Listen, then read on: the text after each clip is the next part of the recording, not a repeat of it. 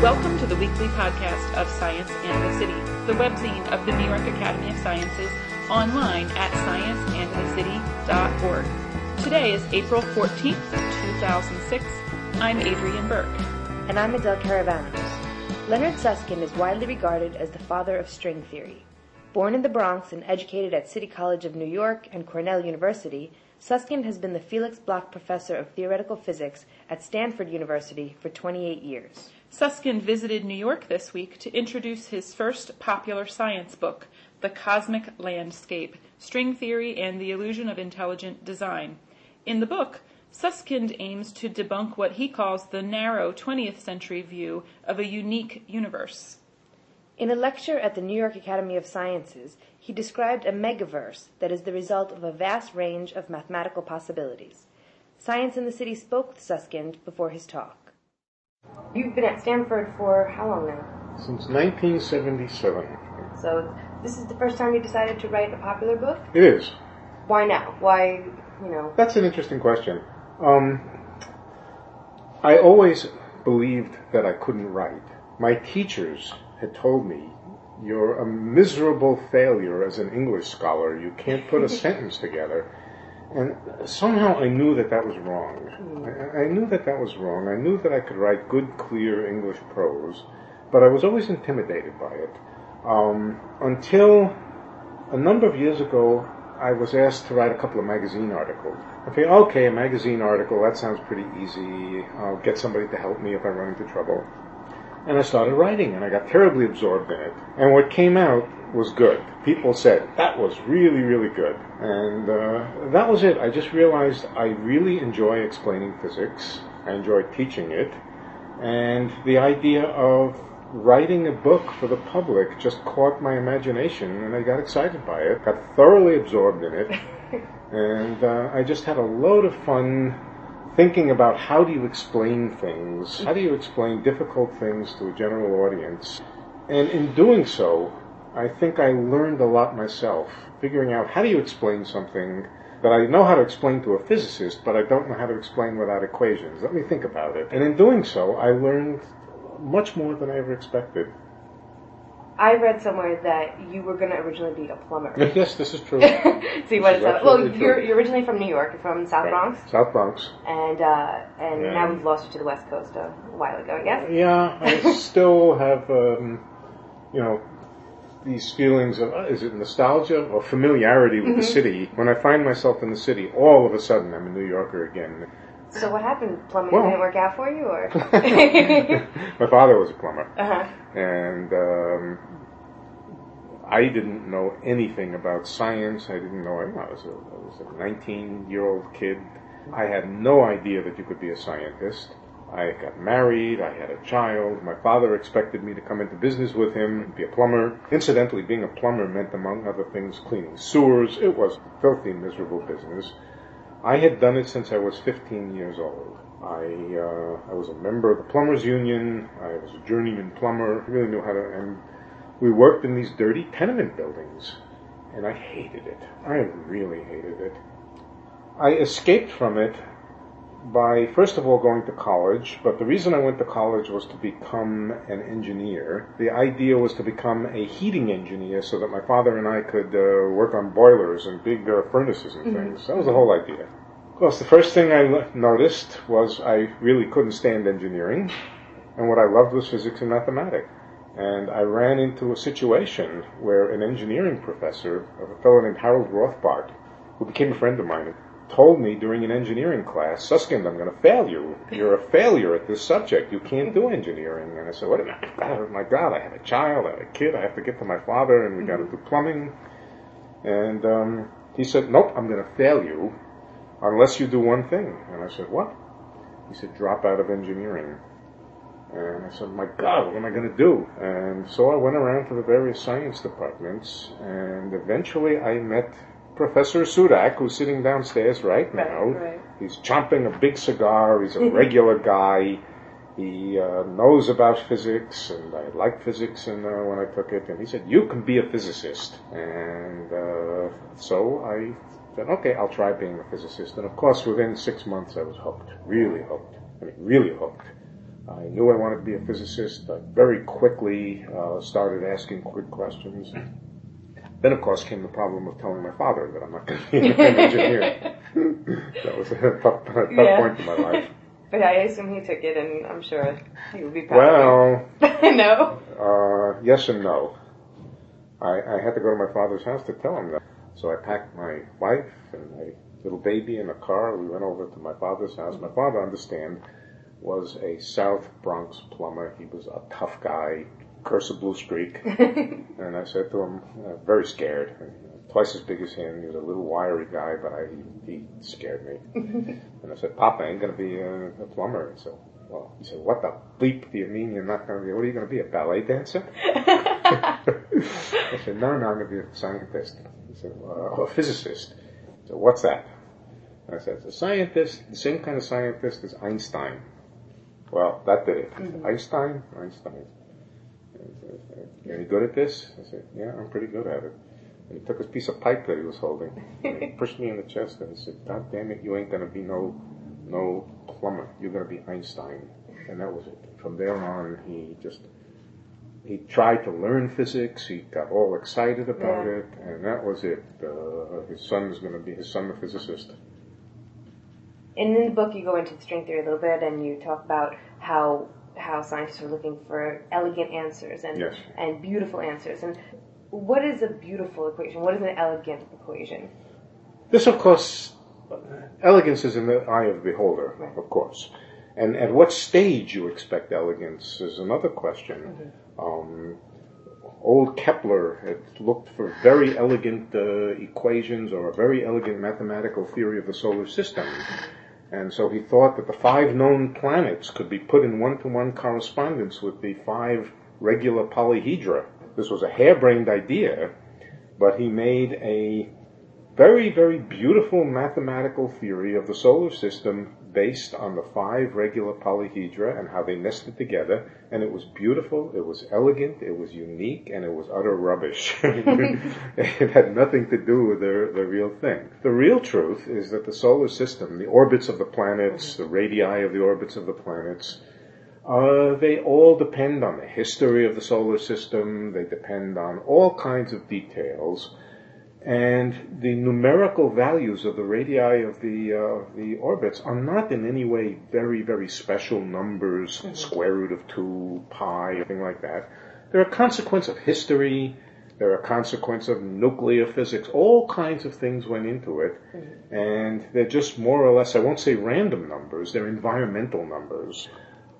Physicists had always hoped that questions like what is the mass of the electron, what is the value of the electric charge, all these kind of questions would have these simple, beautiful answers of the kind that Kepler imagined, that they would be very simple numbers, square roots of 2 or generalizations of that, and that there would be some deep underlying, beautiful, simple mathematical equations that which when you solve them would explain all the details of elementary particle physics, the electron, the proton, the neutron, quarks, and all these things, and everything would be absolutely unique. This was the goal. This was the I suppose one would call it the Holy Grail. The opposite idea was that all of these numbers that we experience in physics, all of the properties of the elementary particles, may in a sense be environmental. They may be properties of the history of our universe. They may vary from place to place. They may vary the same way that the orbits of planets from one star to another may vary. And that some of the features of what we usually call the laws of nature may be environmental. And if they are environmental, then certain properties of the laws of nature are going to be determined, not determined, but are going to be contingent on that the laws in our particular vicinity are capable of supporting our own selves. So this is a debate. It's a fierce debate that's going on between physicists. In fact, I would say it's so fierce that it sometimes takes place in the individual heads of individual physicists. Sometimes I argue with myself about it. But the question is, are all all of the properties are all of those properties things which are going to be uniquely determined by a beautiful mathematical set of equations, or are they going to be just environmental properties of our little local patch of the universe? And this, as I said, this is something that physicists feel very passionate about one way or another, and has led to a fierce, it's hard to call it a battle. I attended a panel at the Museum of Natural History over here. Andre Linde was there. Oh, I see. My colleague. Your colleague. My friend. We read about very well in the book. And Michio Kaku was there. And everyone was going back and forth about this. And that's what kind of leading me into my next question, because Linde at that point brought up the anthropic principle. So I was hoping you could riff on that a bit. And I don't think it's something that people are very well familiarized with, at least the popular audience. The general question is, why are the laws of physics what they are? And one possible answer, as I said, is because they couldn't be anything else. The mathematics requires them to be a certain thing. But another answer is, now this sounds really goony. This sounds so screwy that physicists have generally, for basically all of the past century, rejected it. The idea is the laws of nature are what they are, just so that physicists can be here to observe the universe and ask the question, what are the laws of nature? Now, that sounds silly. That sounds absurdly silly. But what we really mean by it is something different. Not different, that's part of it, but what we really mean by it is the following. We know the universe is extremely big. Now, when I say it's extremely big, I don't mean big like we used to think it was 20, 30 years ago. We used to think it was something like 10 billion light years in size. We now suspect that it's vastly, vastly bigger than that. The success of various inflationary theories have taught us, if they've taught us anything, that the universe is vastly, vastly bigger than the part that we can see through telescopes of any conceivable kind. It's extremely big. Given that, all we know about the universe is a tiny, tiny little corner of it. A corner which is so small that we no longer have any reason to believe that it's representative of the whole thing. So the question then arises, is the universe extremely big but all of a piece, meaning to say all the same everywhere, a sort of uniform monocolored blanket, or is it a patchwork quilt, a crazy quilt of different kinds of environments with different properties, with different laws of physics and so forth? And there's much that we've learned over the last few years that are tending toward pushing us in the direction of a patchwork quilt. Different properties in different places. If that's true, then some things about the laws of nature, some certain things are going to be determined by nothing more than whether we can live in a certain place or not. Certain regions will just be forbidden. Forces won't be reasonable, chemistry won't exist, chemistry doesn't exist, biology doesn't exist in those places. And so some things will be determined by just the fact that we're here. And that's what most physicists who think about anthropic principle really mean. The universe is very big and very diverse, and we live where we can live, and that's the end of the story. Alright, so just by sheer force of the vastness of the numbers. Sheer vastness of the numbers. It's very much like the same question, why do we live on a planet which happens to be just so that liquid water can exist? You have to be in a very narrow range of temperature. Some physicists, had they not known better, might have said, let's find an equation which tells us that the temperature of the Earth, figure out an equation which will tell us what the temperature of the Earth is, and then by luck it'll be that the temperature is such that liquid water can exist. Now we know that that's not right. We know that there's just a huge number of planets out there. Some of them are too far from their stars to have liquid water. Some of them are close to the stars, and so they just evaporate the water. A very small number of them happen to be at the right distance so that liquid water can exist. That's where life can exist. And so it's no mystery why we happen to live in a place where liquid water exists. It's not the solution of some fancy equation. It's just the fact that we can't live anywhere else. The same may be true of many of the properties of elementary particles. The same may be true of many properties of the constants of nature. that they vary from place to place, and if so, then certain features of the laws of nature will be contingent on the fact that we're here to observe them. So it's not a great mystery. Well, I mean, I guess it could be easily taken out of context Yes. as well. And Yeah. For example, there are people of a religious persuasion who think that the anthropic principle means that the universe was especially designed for our own benefit. I don't subscribe to that. In fact, quite the opposite. I think the universe is a big random place, most of which is not hospitable to us, but some very, very small, tiny fraction of it is livable. So it's quite the opposite from the religious-based idea. On the other hand, both camps would say the universe is the way it is, just so physicists can be here to observe it. So, got it. The title of the book is The Cosmic Landscape, and I assume that that's basically your construct, the idea of this landscape. Yes and no. I think I named it. Okay.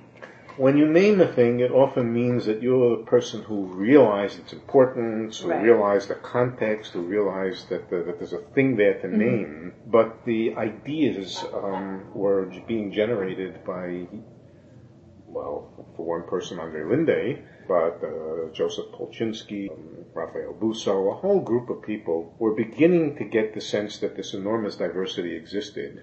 And papers on string theory were beginning to go in that direction.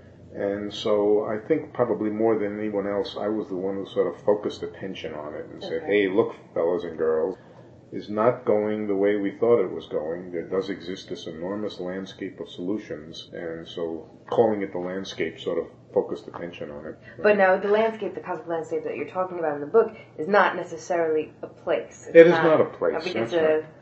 That's right. A set of possibilities. Physicists and chemists use the word landscape to describe the possibilities, not the actual things. They describe, for example, the landscape, biologists use it, the landscape of biological design. This means all the ways that you could rearrange a DNA molecule. How many ways are there of rearranging a DNA molecule and changing the base pairs? 10 to this enormous number, 10 to the billionth, some enormous number.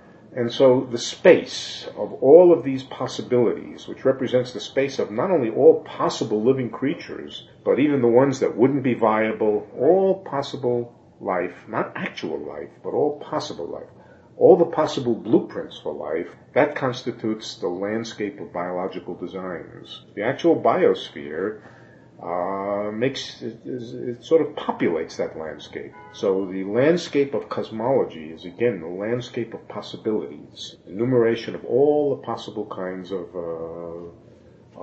environments that could exist.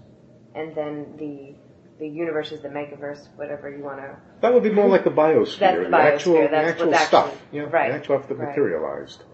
And then one even speaks about populating the landscape, which means all the possible pockets of space that have different properties, each being itself a realization of some point on the landscape of possibilities. And the remarkable discovery, which, as I said, was actually made by people doing a more technical kind of thing than I was doing, was that string theory has this enormous landscape, that the number of possible different designs, the number of ways of rearranging the pieces of it, is so vast that it's like the biological landscape. Just an enormous number of things can exist. I mean, I guess this leading to the fact that there could be this Megaverse with all these pockets of different universes, completely unfathomable to us, the number. Absolutely. Yeah. Assuming, let's say, we're assuming that this is way beyond where we can contact them. Way beyond. We're not going to be able to get there. Yeah. What is the validity of asking these questions? We have reached a place and a point in science where answering almost any of the questions that we're interested in has become exceedingly difficult. The kind of questions that elementary particle physicists, people who are interested in the quantum mechanics of gravity, all of the deepest questions, connection between relativity and gravity, they all involve a range of parameters which are so distant and so remote that it looks almost hopeless to make direct experiments. We have to rely to to more than we would like on theory and circumstantial evidence. But this is not a totally new situation. Let me give you some examples. Darwin had lots of circumstantial evidence, but could he ever go back in time and directly confirm that species were changing, that species were evolving? Of course not. He'd have to go back billions of years in time. So he always had to use circumstantial evidence and deduction and a good deal of theory to substitute for the actual observations that nobody can make and nobody ever will make. The situation is somewhat the same. We have to deduce from what we see, which is a very limited amount, we have to deduce what the rest of the world might look like and how the rest of the world may be. Are there implications of this idea, of these ideas? Yes. Stephen Weinberg was one of the first to ask, is there an interesting implication of these anthropic ideas? And his idea was that the anthropic ideas could explain the smallness of the cosmological constant. It was thought to be zero exactly. Nobody knew why it was zero. All we knew is that it was incredibly small. Weinberg said just maybe the reason it's so small is because we couldn't live in a world where it was a little bit bigger. And so he went back and figured out, again, a circumstantial piece of evidence, a deduction rather than an observation, that if the cosmological constant was very much bigger than this incredibly small number, 10 to the minus 120, that planets, galaxies, stars could not have formed, and therefore we couldn't be here. So he said, just maybe the explanation of this particular number is this anthropic idea that we couldn't be here if it were very different. But then he got even more brilliant, and he said, wait, but if that's the only reason this number is so small, there's no reason why it should be very much smaller than what's needed for our survival. So he predicted that in the next round of experiments, the number would not be zero, that in the 121st decimal place, imagine that, 100 decimal places all zero, he predicted that the astronomers would in the next round discover 121st decimal place. And they did. So anyone who says that this doesn't have implications is not right. But the implications are far and in between and very, very difficult to confirm. To a large extent, we're reliant on more theory than we would like and less observation. Who knows what the future will bring? There will be other tests. There will be other ways to confirm. There are two conjectures out there. Both of them are very conjectural. One of them is the universe is the same everywhere, and the other is that it's different in different places. Both of them are conjectural.